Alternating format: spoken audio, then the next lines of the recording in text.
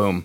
Okay, so I have hit record. Hello, and welcome to the Rock and Roll Podcast. I'm your host, John Harris, and today on the Rock and Roll Podcast, we're being joined by Adrien and Chris of AVALAND, who are going to share some sorcery secrets. They have a beautiful new album that's coming out called Theater of Sorcery on April 2nd, 2021 via Rockshots Records. And yeah, so let's chat about this album. So boys, number one, welcome to the show.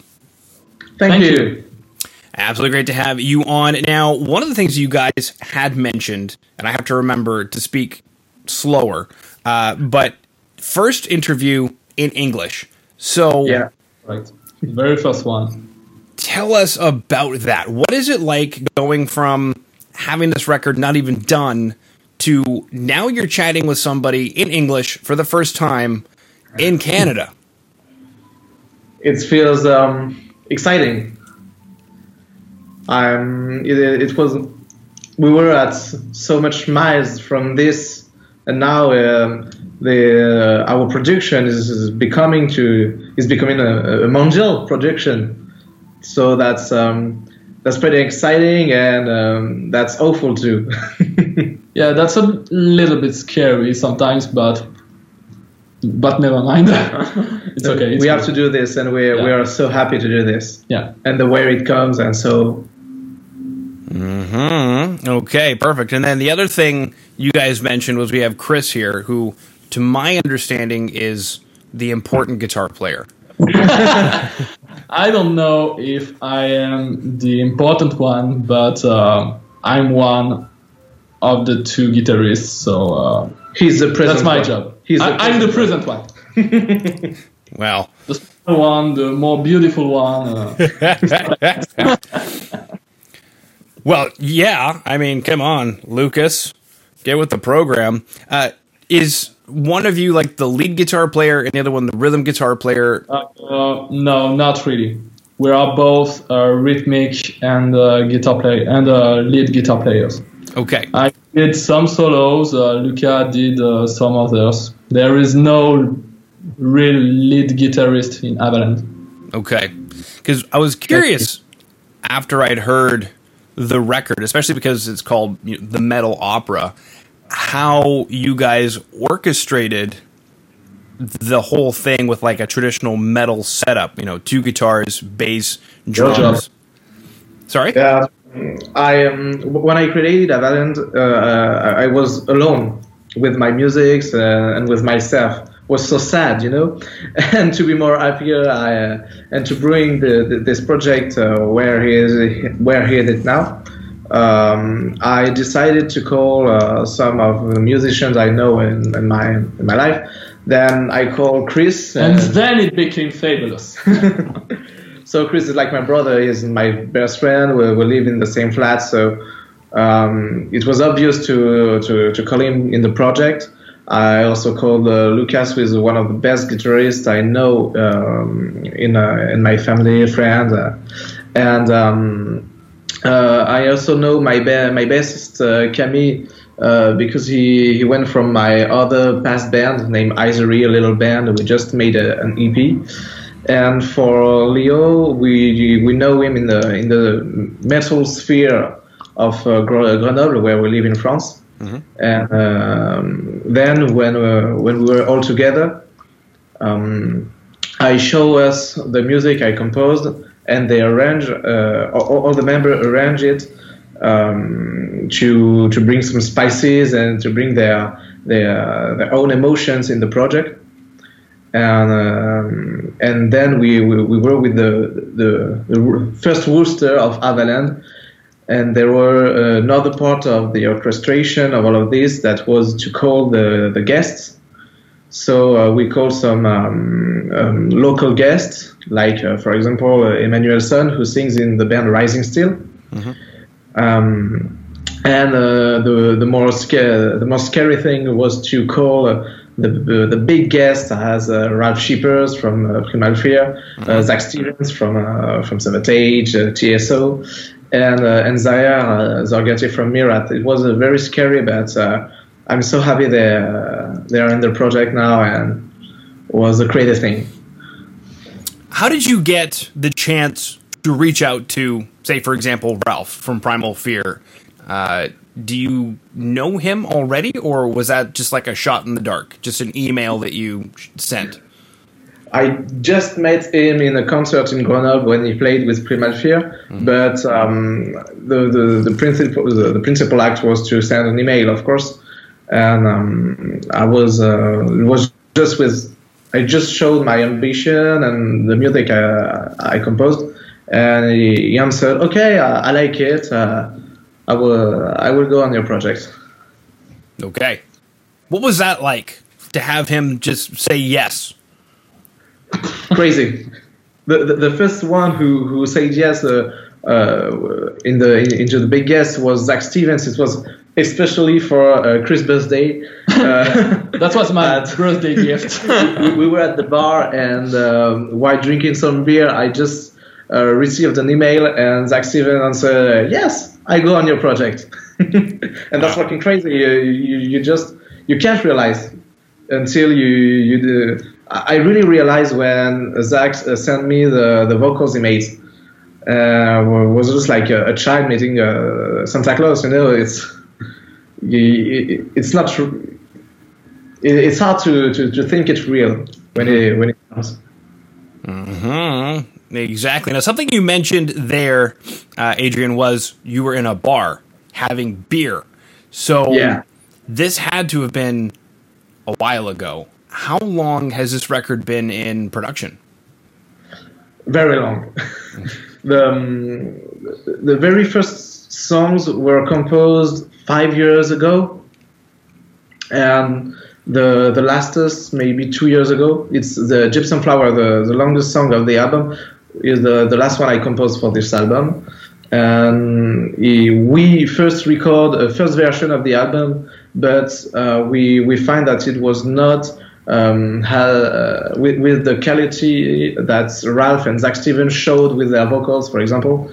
So we decided to make it again to increase the quality of the album. I made new orchestrations, and Luca and Chris brought new guitar lines, a little more death melodic death riffing. That's part example of Luca's job, and he made some solos. I made some other one.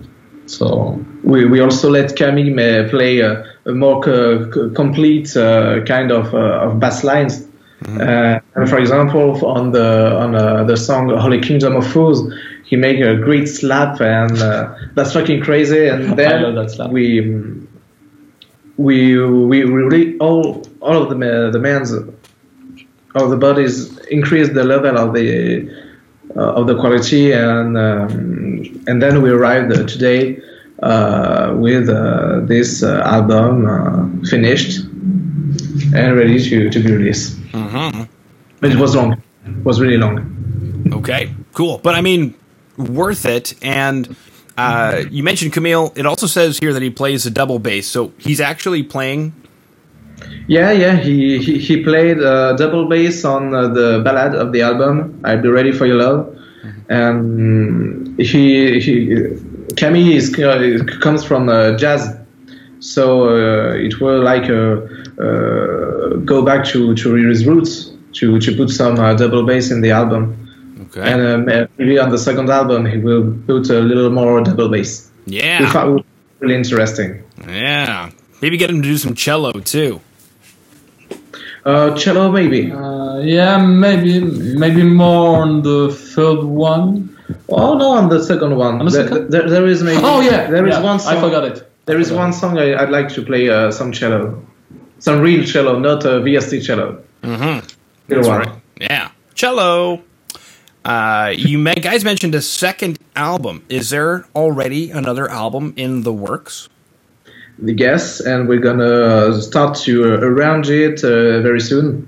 I just finished the very first versions. I just changed something that I found too weird today, because first one the first song I composed for the second album are from 2 years ago, so mm-hmm. I like to have sometimes to when I composed to think about it, to rearrange it, to put more, to put less, to make a good pre-prod before all the guys have the music and arrange it. So yes, the second album is already composed. I'm near from finishing the lyrics, and we hope we can record it in October, November. Okay. Is it something that's going to be similar to the first album where you're mostly done and then you bring the guys in, or are the guys a little more active this time around? Maybe a little more active, I think. Because now we really know each other as a family, so we really know what the other can do, and it's very symbiotic. We work this way, and now I'm not afraid of what they can do, so maybe they will be more active on the second one. Okay, now going back to this album, the first album, where did I see that thing that I wanted to ask you?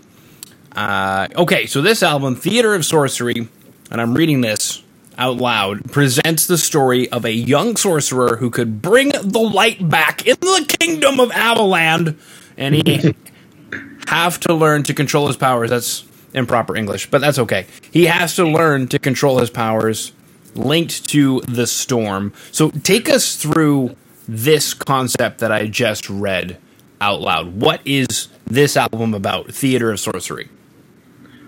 It's a kind of an allegory. Yeah. Yes, an allegory. Yeah. Allegory.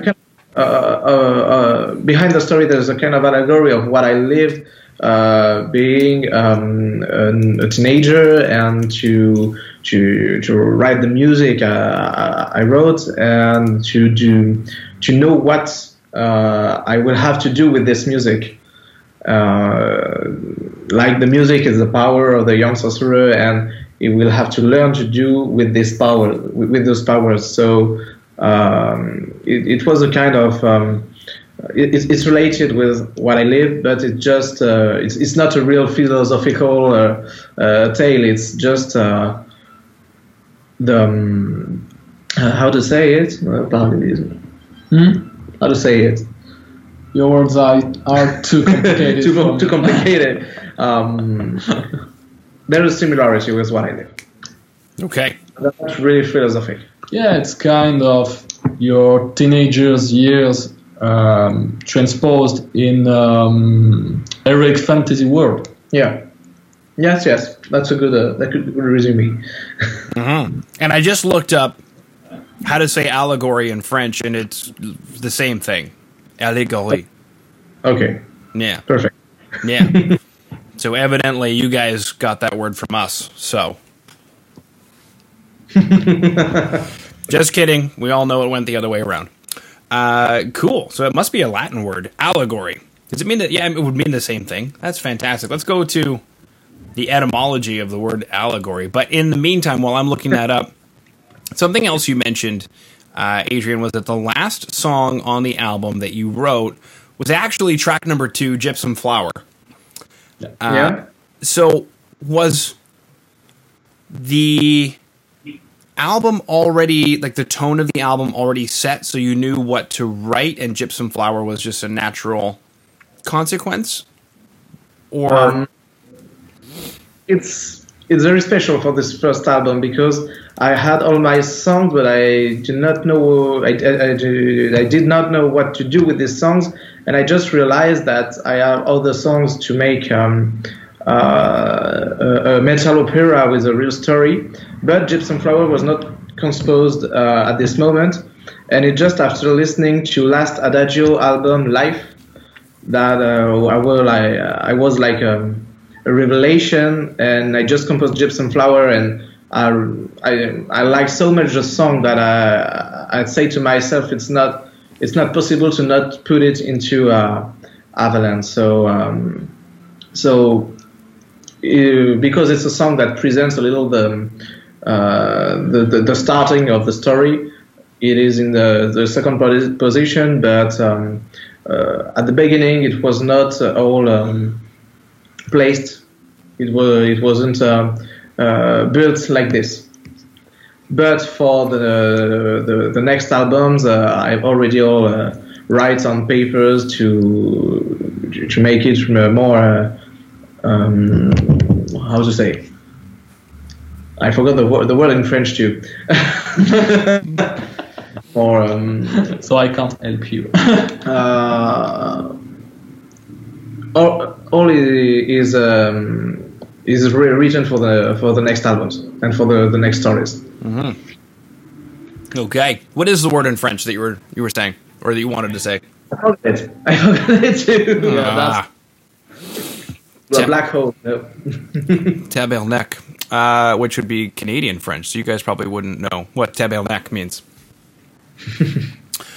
Cool. So allegory is a Greek word, and then it went into Latin, and then from Latin it went into Old French, and then from Old French it made its way into late Middle English. Okay. Yeah. That's interesting. Good to know. Yeah. Isn't that exciting?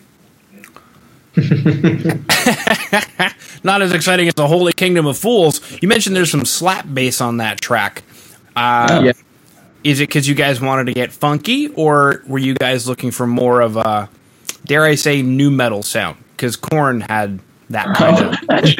It's just Camille. He's just our bassist. He's a crazy guy. He's a guy listening to Polyphia, to Primus.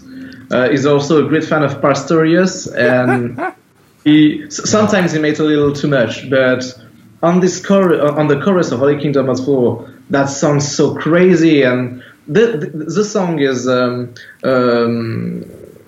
tells about some crazy things, like the people who just want to wear this kind of clothes because everybody wear this kind of clothes, just like this music because everybody like this kind of music.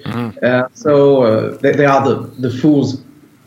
So the kind of letting Camille play slap on the chorus was right with the message behind the song. Yeah, I remember you wrote fundamentals note. Yeah, and it was like fundamentals.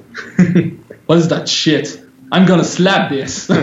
Quarter notes just say no slap. Mm-hmm. Oh, come here. Now, I guess one of my other questions is, how did Rock Shots get involved in the process? Were you guys already signed while working on the record, or was the record then done and you went shopping, and then Rock Shots said yes?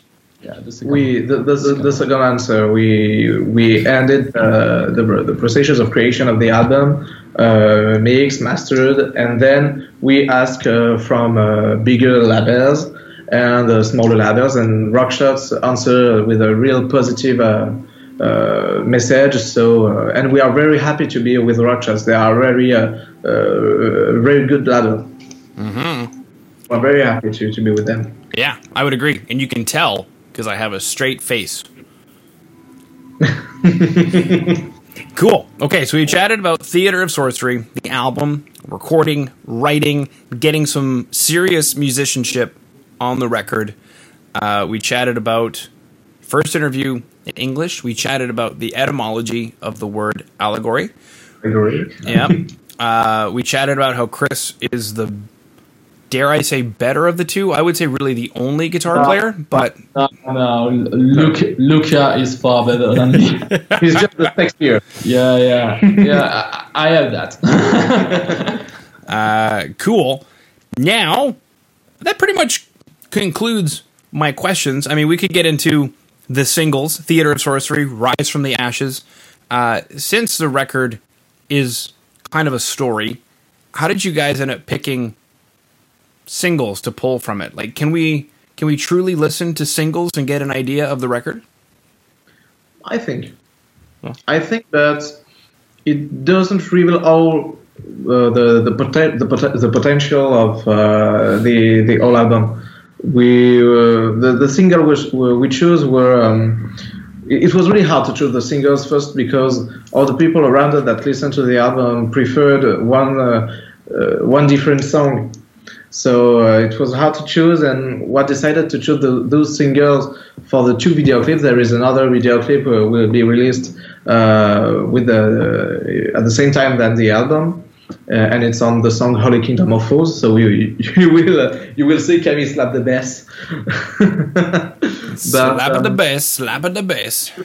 We chose the songs because it was more easy to call Emmanuelson on Theater of Sorcery and Jeff Kanji on the second video clip. Yeah, and especially because of the pandemic. Because of the pandemic, and because it was easy for us to come next to Grenoble and to create the video clips.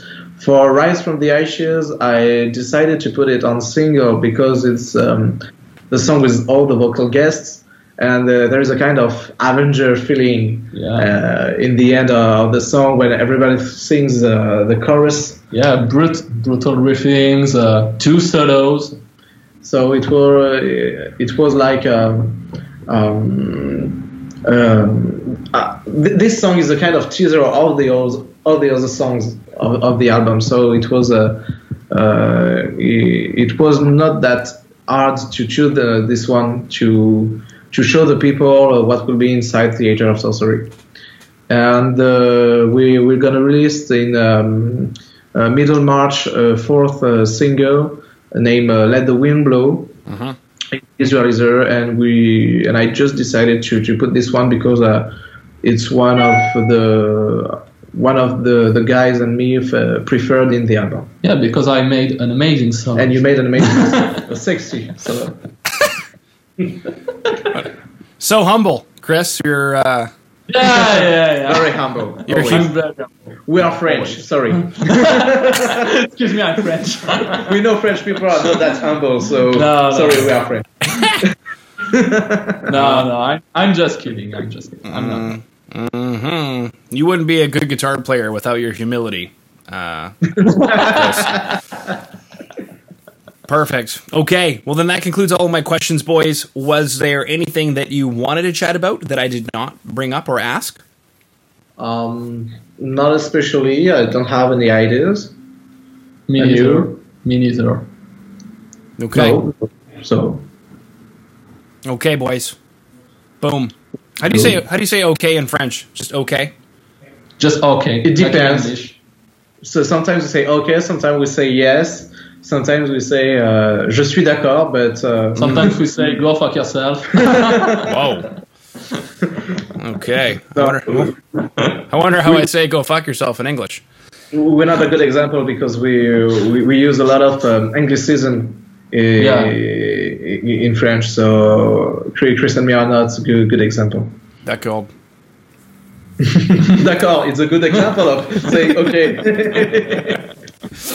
Beautiful. All right, well, boys, thank you so much for coming on to the Rock Metal Podcast today.